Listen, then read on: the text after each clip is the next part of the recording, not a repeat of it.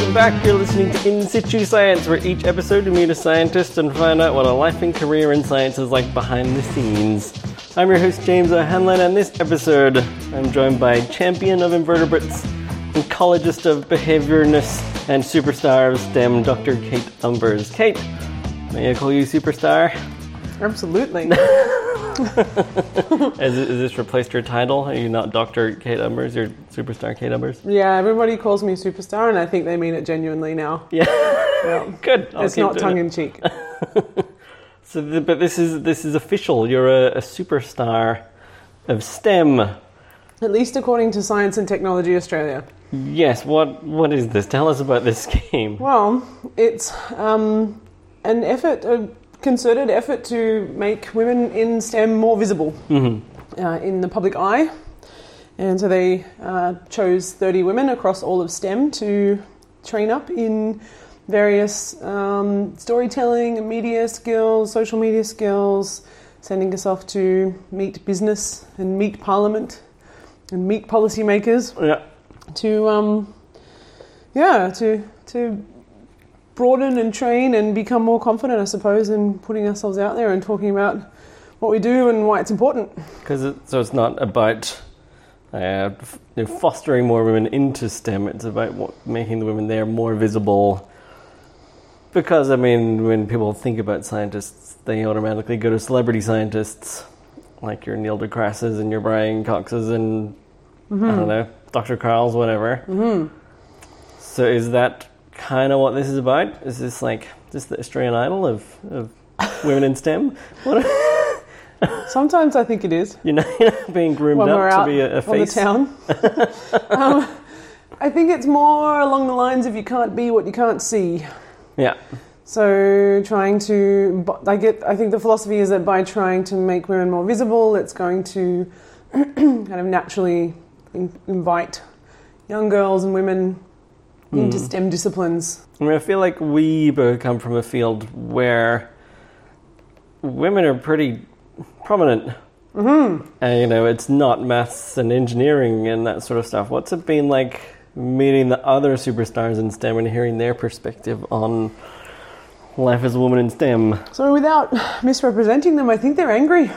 Wow. Yeah. Yeah. Elaborate. They are. So it's true that in evolution and ecology, we are in a much better, although not still equitable position for women than other STEM disciplines. And I wasn't aware of just how bad it was outside of our sort of evolutionary biology, ecology kind of bubble. Some people are the only women in their engineering firms and things like that. They've had to fight damn hard to get to where they are. So I think we often think about like the trailblazers of women in STEM being in the past. But I think there's kind of a field. What's that thing in a graph that goes from one end to the other? A curve? No. Spectrum? Yes.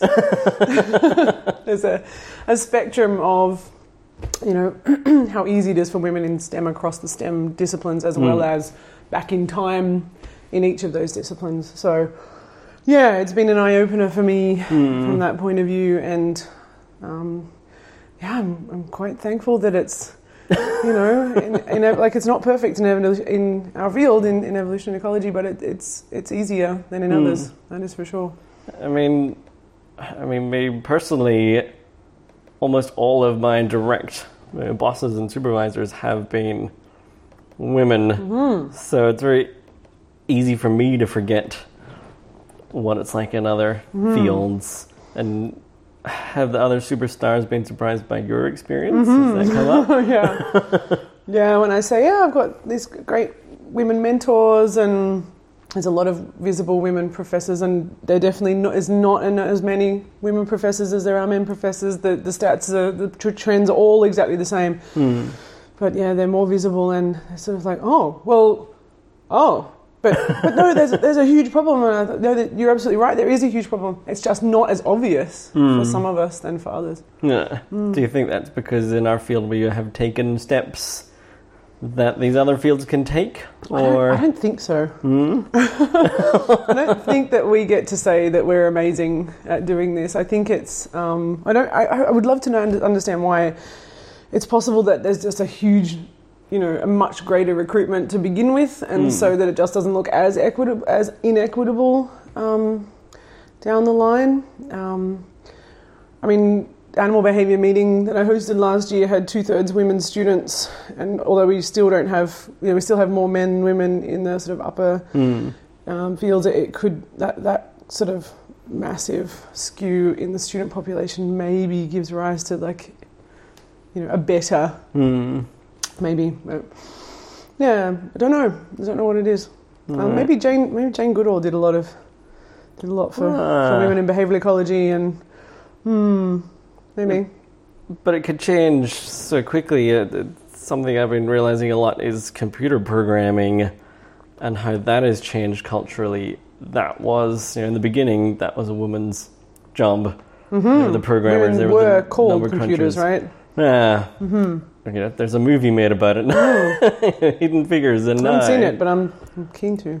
Now we have a culture where we have to encourage more women to get into programming because it's a totally male-dominated field. And maybe it was then too. It was male-dominated. It wasn't the men were in dominant positions. I guess, but they weren't doing the programming. And I think it sort of goes to the idea of the hidden work that goes on in these kinds of fields. And you can talk about it, gender, you can talk about race, you can talk about religion, you can talk about all kinds of, divisions in society, about how some groups are less visible even though they're doing the work than other groups, just because they're the field assistant rather than the prof or whatever, but perhaps their intellectual thingy where you say things and then other people listen. Yeah, contribution. That's it. Intellectual contribution is equal or more or anything, or we don't know because it's not recorded and it's not clear. And so other than this sort of insight and being able to work with these other superstars, what have you gotten from this program? I've learned that I should schedule tweets, which I've never done yet. Use TweetDeck? No. Oh. I haven't used TweetDeck. That's a good one. I once downloaded Hootsuite. And I never used it. Good. I've learned how to pitch to a business person. Oh. Yeah. How did business people respond to grasshoppers? I didn't try to. Okay. Yeah.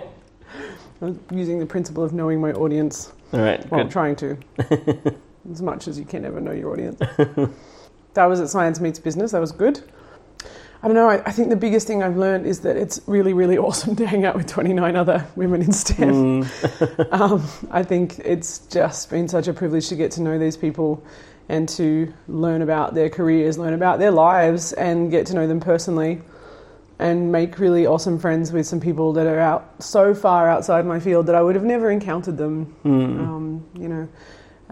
And we've started writing grants and things together, Right. coming up with ideas and things, and it sort of seems like it's one of those potential opportunities for amazing cross-fertilization. So, yeah, I'm excited about what might be still to come from these relationships that we're Do you know if it's going to continue next year? I don't know. I was under the impression that there was a little bit of several years funding, but I'm not sure if that's true. But I would definitely encourage people into it. The other amazing thing that's come out of this for me is that I have a wonderful mentor, Professor Emma Johnson, who's, everybody's totally jealous that I got Emma. No, but she's wonderful, and I'm really, really excited to have her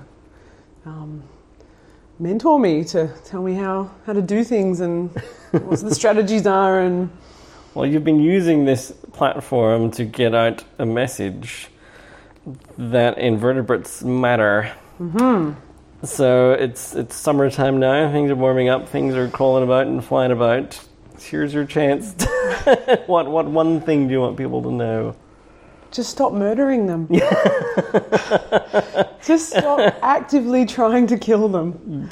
You don't have to love them. Yeah. You don't have to want them near you. You don't have to, great if you do, but let's just not kill them. Let's just not directly outright kill them. So we're talking fly sprays and rolled up newspapers and thongs and... You know, the rolled up newspapers and thongs and stuff is not that... I mean, it would be a great behavioural shift and mental shift if people could, like, get over it and not have to do that. But the broad-scale insecticides, you know, those really environmentally harsh, potentially health-damaging things, we don't need to do it. We don't need to do it. Most of the insects are our allies, and actually by keeping around most insects, we tend to control the ones that drive us crazy, like cockroaches and mosquitoes and stuff like that. Yeah. How's this being received? Are people generally... Are you preaching to the choir, essentially? I mean, here in the echo chamber, everybody agrees.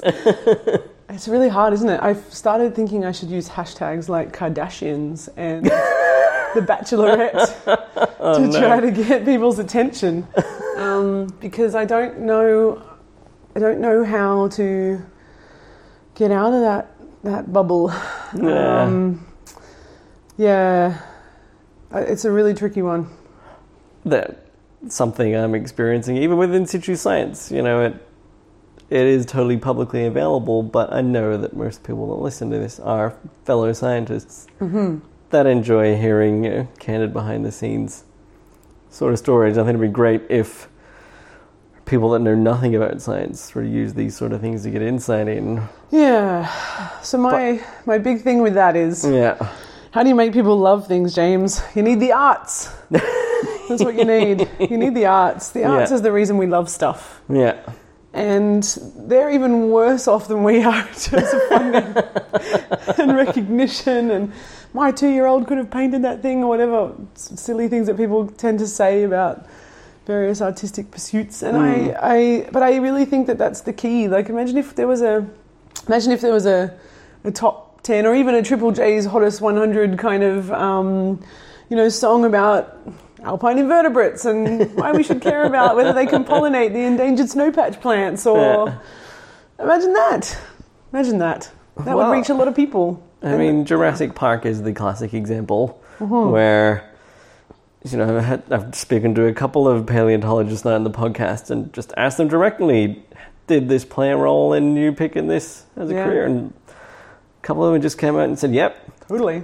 You know, it was Land Before Time, it was toys at, you know, the shops that just started this fascination with dinosaurs. And now they go on to studying the Earth's history and applying that to environmental management and understanding evolutionary biology and things. And doing good things.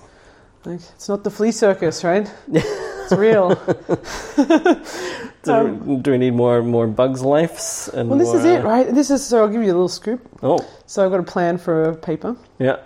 I'm sure that everybody's going to be totally copying this. I'm going to jump onto this one. No, the thing is that everyone already loves invertebrates. I really think they just don't know what they are, actually. They don't realise that, like, Mr. Doobie from Romper Room, everybody's favourite 1980s invertebrate, is an invertebrate that does these wonderful ecosystem services and blah, blah, blah, blah, blah, and does all the great things that invertebrates do. And and so I want to write a little, like, reminder piece about, hey, everyone, I know you like the look of pandas, but don't forget how much as a child you idolised this thing.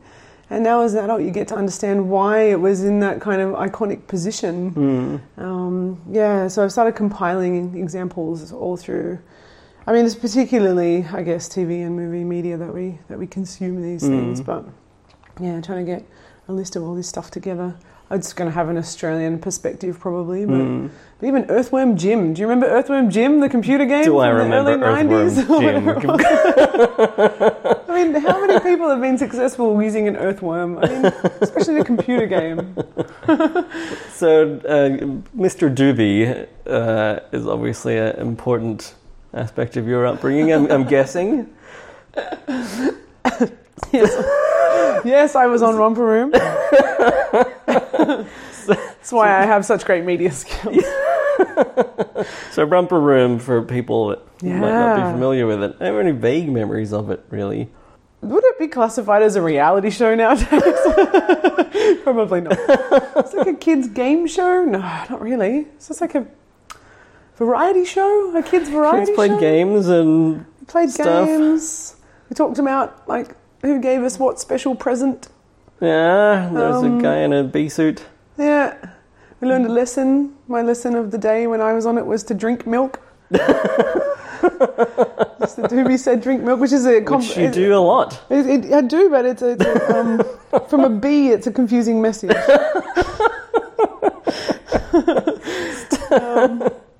But I guess Mr. Doobie could tell we're mammals, Yeah. so he was just using some cross-species references. Yeah, and he's, really in the agricultural industry. Mm-hmm. So, Yeah, totally. Yeah.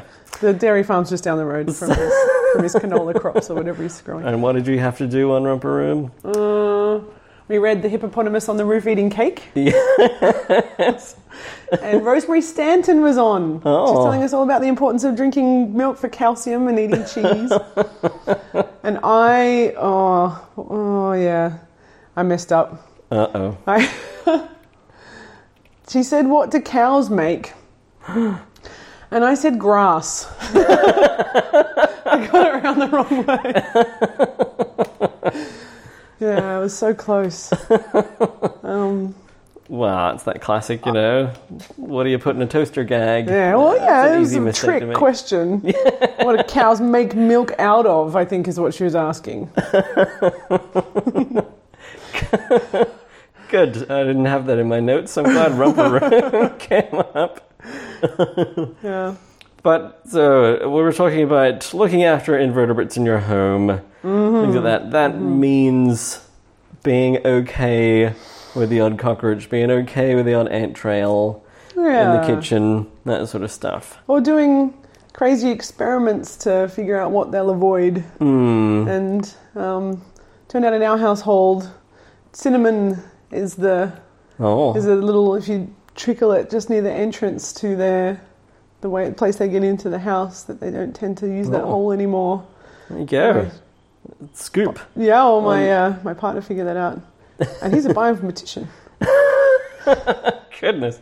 If a bioinformatician can figure that out. The bioinformatician did a little ecological behavioural experiment just off the cuff. I was so impressed with him. Goodness. Yeah, maybe. All right, so we need more art about invertebrates. I reckon. Have you got a project in mind? I'm You'll leave it to the artists? Yeah. Okay. Yeah, it wouldn't be a good move. But yeah, like particularly, I think we need grown-up art. Like Bugs Life and stuff is like, yeah, kids get this message all the time. But Yeah. adults don't, I don't think. Yeah. Or whatever we are. And kids are already okay with bugs. Mm-hmm. They stick their hands in dirt and they poke ants and they're fascinated by this sort of stuff. I love it.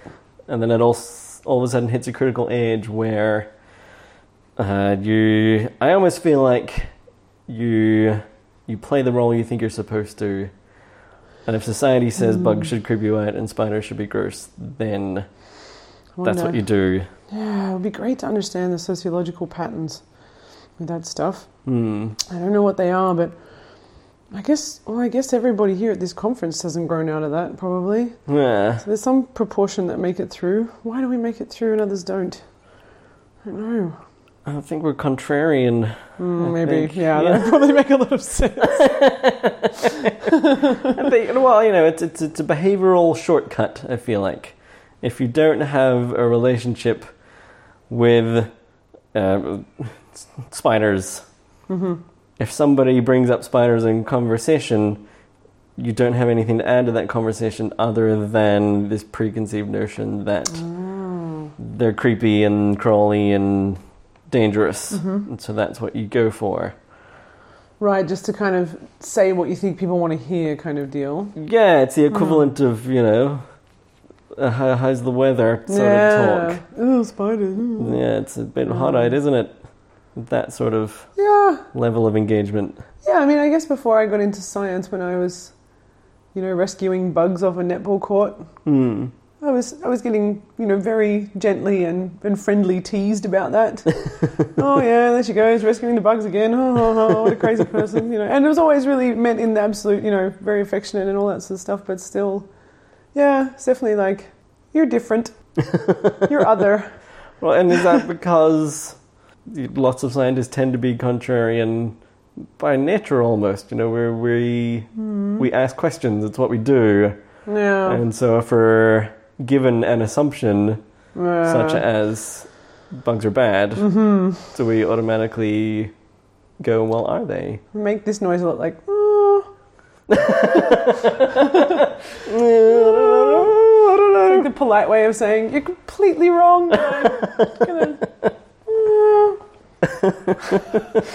Yeah, maybe. Well, we're definitely taught, the worst thing is an unchallenged assumption, aren't we? So yeah, it could be all part of that way of thinking about the world, questioning. Yeah.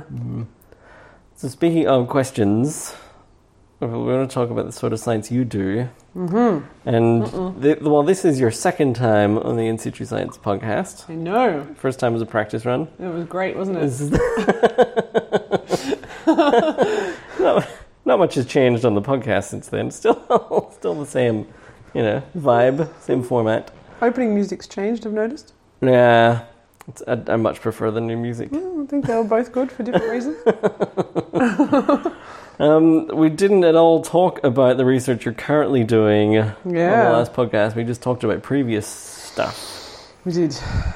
We talked about colour-changing grasshoppers, and now you're working on, well, I guess they're colour-changing katydids that change colours in different ways. What an amazing leap I've made.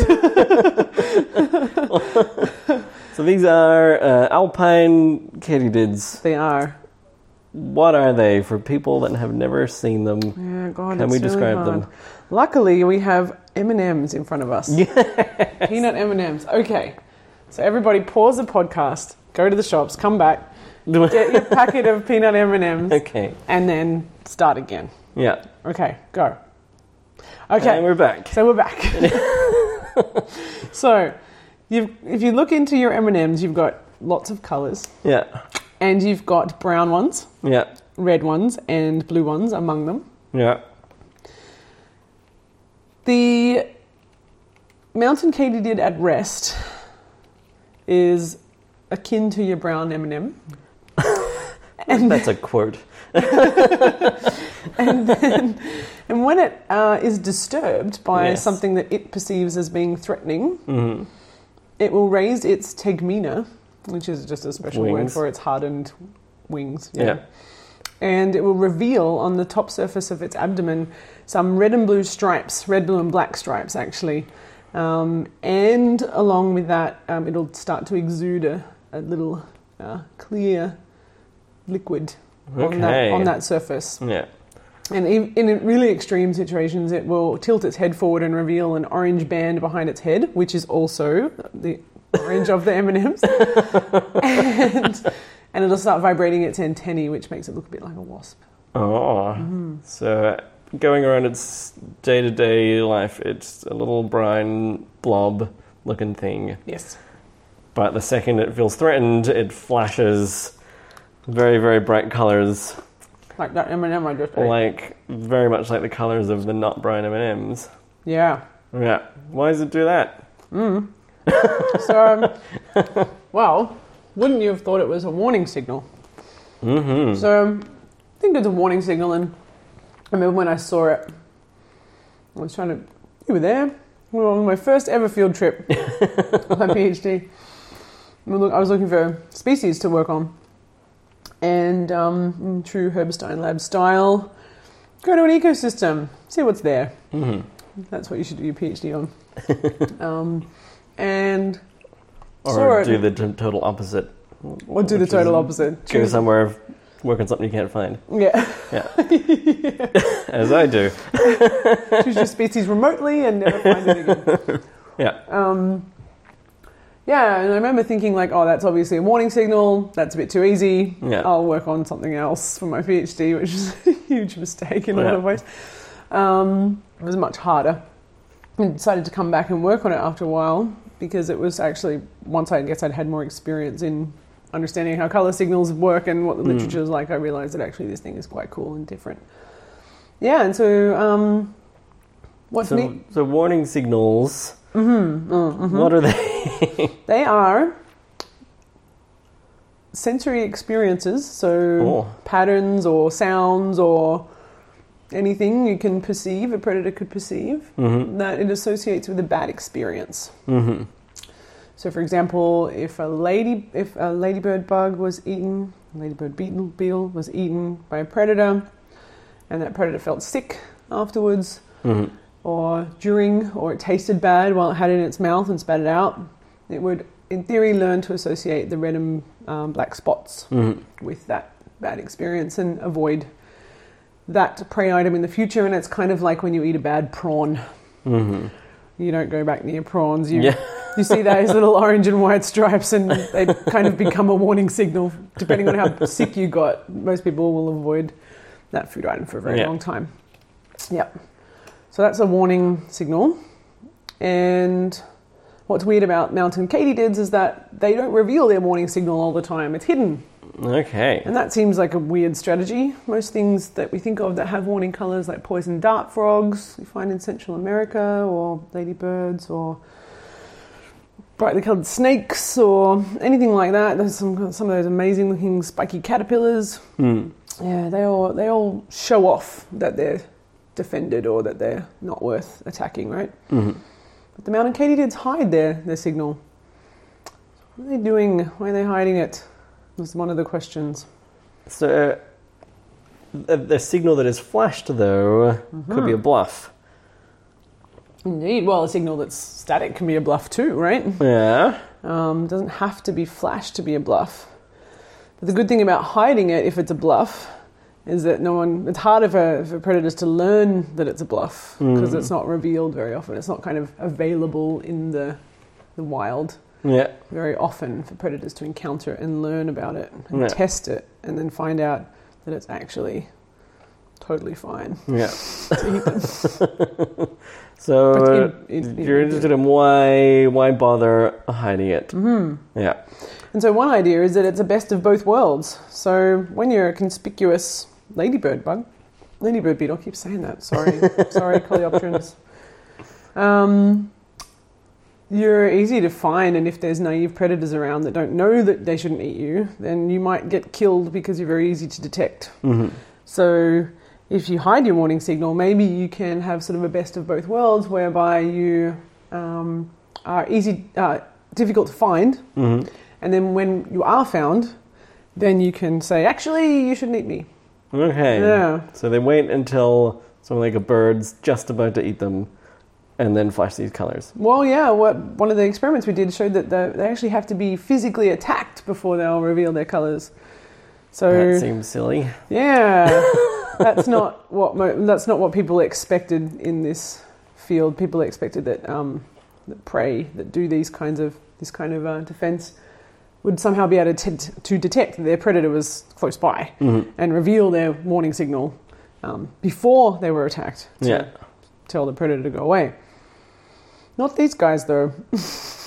And so that could be because there could be lots of things in the environment that are unreliable cues. So there could be moving branches, or there could be lots of wind or whatever that moves those branches.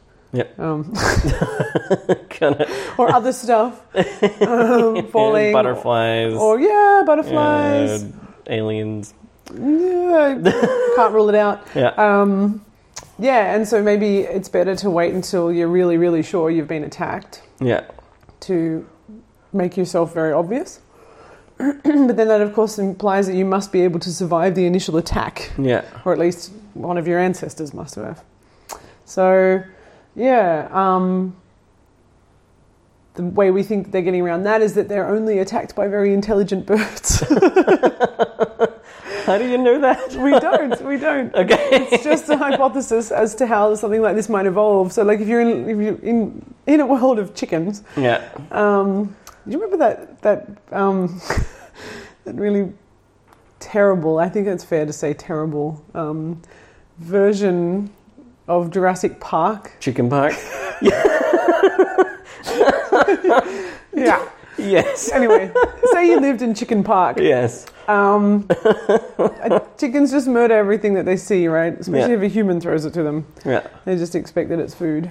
I don't know about Gallus in the deep jungles of wherever they're from in Southeast Asia. Is that where the chicken is originally from? Yeah, let's go with that. Something like that. Anyways, I don't know about them, but I know that the backyard chickens around Canberra, for example, are fairly partial to attacking and killing anything that you put into their enclosures. So if you live in that world, then you can't really have a signal that you reveal after you've been attacked because you're already dead. But if you live in a world where you have very anxious predators like ravens, and to a lesser extent magpies that are sort of poke, test, think, have a little taste, maybe tap, walk away, check if something's, then you're more likely to, I think, evolve something like this. But this is complete conjecture at this point. So we're assuming that they're smart in being cautious because these things are pretty toxic? I guess so, yeah. That would be the assumption that by being cautious, they're sort of showing that they can, I don't predict is the wrong word, but they can kind of conceive of the fact that not everything in their entire universe is something they should shove in their mouth. But are these katydids toxic? Do we know that? And we don't know. So what we do know is that they eat these things called senecio, these plants called senecio, and they are known to be a fairly nasty toxin that builds up in the livers of various vertebrate species. And we know that the katydids prefer to eat senecio over other plants in preference tests, and we find them on them all the time. They like the flowers, and they like the leaves, they like the stems. And there was some work in 1975 published that shows that an alkaloid that the katydids have is analogous to something from a senecio. So we think that they probably are to some degree, but the toxicity of a prey item is all relative. Yeah. It depends on how hungry the predator is. It depends on, the health of the predator, whether it's, loaded up on toxin already or whether it's just been to its local clay lick and it's all ready to go. And it depends on a range of different things, the physiological susceptibility of the species and so on. So there's so many variables in that equation that it's tricky to just say for sure, yes, this thing is toxic, or no, this thing is not toxic. It gets complex pretty fast. So this is a project we've been working on for a little while. Yeah. But it's about to get a big kick up the butt. Or it's going to kick into the next gear, whatever euphemism you want to use. It's going to kick the next gear in the butt. Because how many days ago did you just get a DECRA? Yeah. How many days ago was that? I think it was the 10th of November. All right. What's the date today? Was that like 2 weeks ago? Something like Maybe. that. Yeah. So you got a DECRA. Yeah. Discovery Early Career Research. What does it stand for? Yeah. Award? Discovery Early Career Researcher Award. Okay. Yeah. Which is... What is a DECRA for people that don't know? So... I mean, literally and emotionally, what is a DECRA? It's a thing, isn't it? Like it has, like when people say that acronym, it's like. There's a lot implied. So it's that. So it's an Australian Research Council fellowship. Yeah. So a big government funding body. Yeah. So the peak Australian research funding for non-medical research. Yeah. That body gives out 200 of these to any non-medical research across Australia every year. Which sounds like a lot, but they're stupidly competitive. Yeah, so between 2,000 and 3,000 people usually apply, I think. And it's tricky because it's everything. So it's all sociology, philosophy, maths, physics, chemistry. Everything. Yeah. Except for medical. So it's really a lot of people, I guess, applying. And you can only apply for it within 5 years of finishing your PhD. And you have to write a big, giant proposal that takes several months to put together, and you have to have very detailed project outlines and big, giant, quite awful to write sections on, your impact on the field that you've worked in over your sort of short career and things like that. And if you get one, it means you're the cream of the crop. Sort of thing. It means you're lucky. The coconut on the Lamington, the you know. I know a lot of people that don't like the coconut on the Lamingtons. That's why you're the coconut on the Lamingtons. No, I certainly don't think it means you're the cream of the crop. It means that the project that you put forward and what you had on your CV at that time was appealed to a certain set of panel members and the ARC, and that the reviewers that they sent your project proposal to didn't hate it so much that they convinced the person that it shouldn't be funded. I think that's basically such a cop-out answer. It's the truth. Right? It is, in practice, exactly what it means. Yeah. And that's why not getting one doesn't mean you're not an absolutely, totally an awesome, wonderful scientist that should be respected and loved and revered or whatever. Well, most people don't. Exactly. That's the thing. And they still go on to be amazing, world-changing scientists. Of course. Yeah. So you put in a project proposing that for the next 3 years you're going to study in greater detail this phenomenon of warning displays. Yeah, I want to understand how it evolves. So we have this idea. So this warning coloration thing is tricky, right? So it's all well and good that you can understand how once it's evolved that predators will learn to avoid these things, and that all makes sense that it gets reinforced once it exists. But how does it exist in the first place? So how do you have a population, chicken world, or chicken park, with all brown bugs? And then one day a red and blue bug pops out of its egg, right? It's been a mutation that pops out. That red and blue bug is going to be seen immediately by all the predators and eaten, surely. So the question is, how do these mutants survive to reproduce? How do they survive those initial attacks and not being immediately taken out of the population? And so there's been a couple of classic hypotheses put forward to suggest how that works. So one is that when a mutation happens, maybe there's multiple mutations and all of those individuals hang out together and then not all of them are killed, and so this is this aggregation idea. I probably didn't explain that very well, but I don't really understand it. Safety in numbers, maybe. that sort of thing. Yeah, but you still have to explain how the mutation arises or... Anyways, whatever. Something about that. Altoio and Mappus, I think, 1995. All right, that's the reference. Look it up. Good. And then the other idea is that the predators are just afraid of new things, and so they avoid weird-looking stuff, kind of innately. So neophobia hypothesis. And so this might be another way that we can get to warning coloration, this hidden and then suddenly revealed one. So the way I pitched it is that that startled displays may be a new route to solving the aposematism paradox. Okay. Aposematism just being warning coloration. Yeah. And so it might be that when animals, when little prey animals are fleeing away from predators, they maybe open their wings really fast to try to fly away, and that opening of their wings was actually in and of itself a little bit scary for the predator. It was a sudden movement, and that kind of drew the predator back a little bit. And then those animals that were able to use that advantage to survive may be more likely to be sort of have the evolutionary space to be colourful underneath their wings, and so therefore you get these hidden colourful displays that then may, over evolutionary time, be kind of constantly revealed. Yeah. So maybe.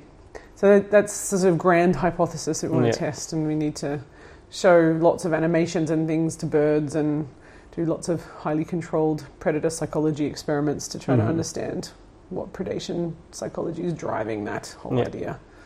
So you might not want to answer this, but to get a bit nerdy, and notice you're avoiding the term dymatic displays. Oh, yeah, I am. Not on purpose. I didn't say it yet. So that's always what I think of when I think of something that flashes bright colors to predators. That's a classic dymatic display. Yeah, right. or is it? Is it? What is a dematic display? So daematism is this idea that animals suddenly reveal, they do a behavior, and they suddenly reveal a bright color. It's been called a million different things over its life, over the lives of many scientists that have looked at it. And so startle displays is the commonly used phrase. And I guess the biggest question in there is whether the animals have to actually be truly not worthy of attack, or whether they can just pretend, whether just by doing these behaviors and revealing these bizarre colors and things, whether that's enough to deter the predator. So people arguing about whether dematic displays have to be undefended animals, so they have their bright colors but they don't have any toxin or any bad taste, and so they should actually be eaten. So by definition, it should be a bluff display. Yeah, so that's one argument in the field. Yeah, and so a classic example would be a mantis, like a dead leaf mantis that suddenly reveals bright colours. But as far as I know, there's no mantises that are toxic to birds, and so the birds should eat them, and they don't, presumably because of this display. We're arguing that that the dematic part of a defensive signal is not the whole revealing of the colours, that it's actually the transition between being camouflaged and then being suddenly warning coloured. And that transition, that experience for the predator of actually watching that transition or hearing that transition is startling in and of itself. And then the next component, the third component, may or may not be honest. The warning colours may be honest or dishonest, for want of better phrases. Yeah, so there's a lot to test in all of that, because, you can kind of arm wave about it all day long if you want, but you need the data to actually just figure out what's going on, which one it is or what else it is. This arm waving happens a lot in our field. There's lots of papers on... It's your favourite thing, isn't it, the James? Semantics of terms. Yeah. Another one coming out. Oh, thanks, Kate. The next question is, do we need more of these papers? Yeah, I don't think so. Yeah. I mean, I think ultimately what we need is the data. Yeah. There is an argument for fields having working hypotheses, like one working hypothesis, which I don't know even is necessary. But that is one argument. People say, a field is kind of fractured and messed up if we don't sort of have consensus on what we think is going on at the moment with the current data that we have, and have some kind of working hypothesis or working definition, I guess, and then going forward from there. So that's sort of one point of view. I don't know if you're sort of putting the cart before the horse if you try to have the definition before you've got the data. I mean, science is supposed to work by you have your data first and you make conclusions from that. Right.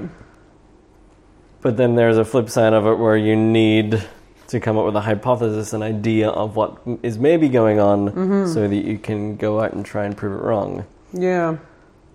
I get frustrated because there's a lot of refining hypotheses and not a whole lot of going and figuring out what's going on.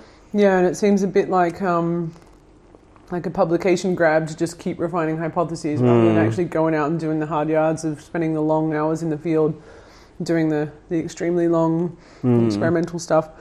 Could be a symptom of pressure to publish these days. Could just be a different style. Could be people liking to discuss things, in public we're fora. also a pedantic type of people.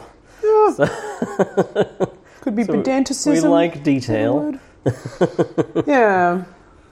I guess there is in myself as well, and some science personalities, is sort of feeling of wanting to have things all settled before you're like getting everything organised, like making sure everything's sort of set up and ready to go or something, and not having too many balls in the air or something. I don't know, but we have to embrace diversity and uncertainty. I think it's the only way forward. And so for the next 3 years now, you're going to be full-time research. Yeah. Which means you can step away from Almost. teaching and other things like that because you have this DECRA fellowship. Yeah, so that's the kind of the reason, I guess, that you go for these things is because you gives you opportunity to focus your time on. So if you don't already have a position at a university, then it gives you a job. Mm-hmm. And if you do already have a position at a university, then it gets you out of your most of your administrative and teaching duties and allows you to focus almost full time on teaching, on research. Mm-hmm. And so that's an absolute, privilege and delight. I will still keep into teaching a little bit because I really love it and because, it's important to be talking with students. Mm-hmm. And I'll still do some administrative stuff. I have 10% teaching, 10% research, I think, more or less. All right. Well, maybe we'll have to come Did I say research? I mean admin. Yeah, paperwork, that sort of stuff. Yeah, and committees and things like that. Yeah, which is also really rewarding. Well, maybe we'll have to have regular check-ins and see how this research is developing. I'm sure it's going to go really smoothly and it's really going to be really easy. Yeah, it always does, right? Definitely. Well, if people want to keep tabs on this research project, you have a brand new Twitter handle. I changed it to a sensible one. Yeah.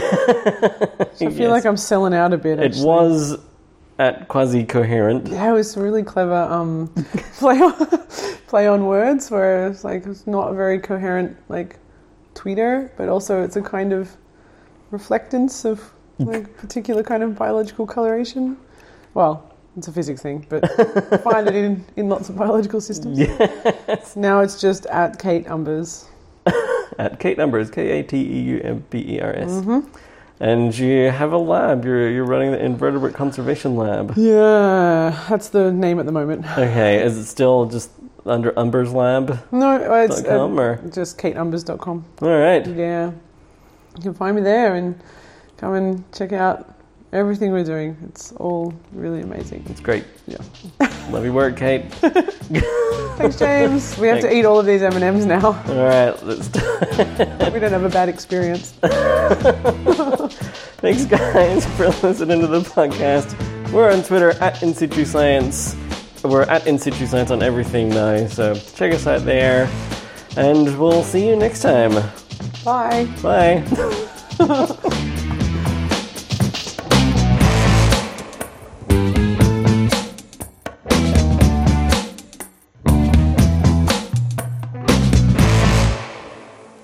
This podcast is part of the Australian Educators Online Network, AEON.net.au.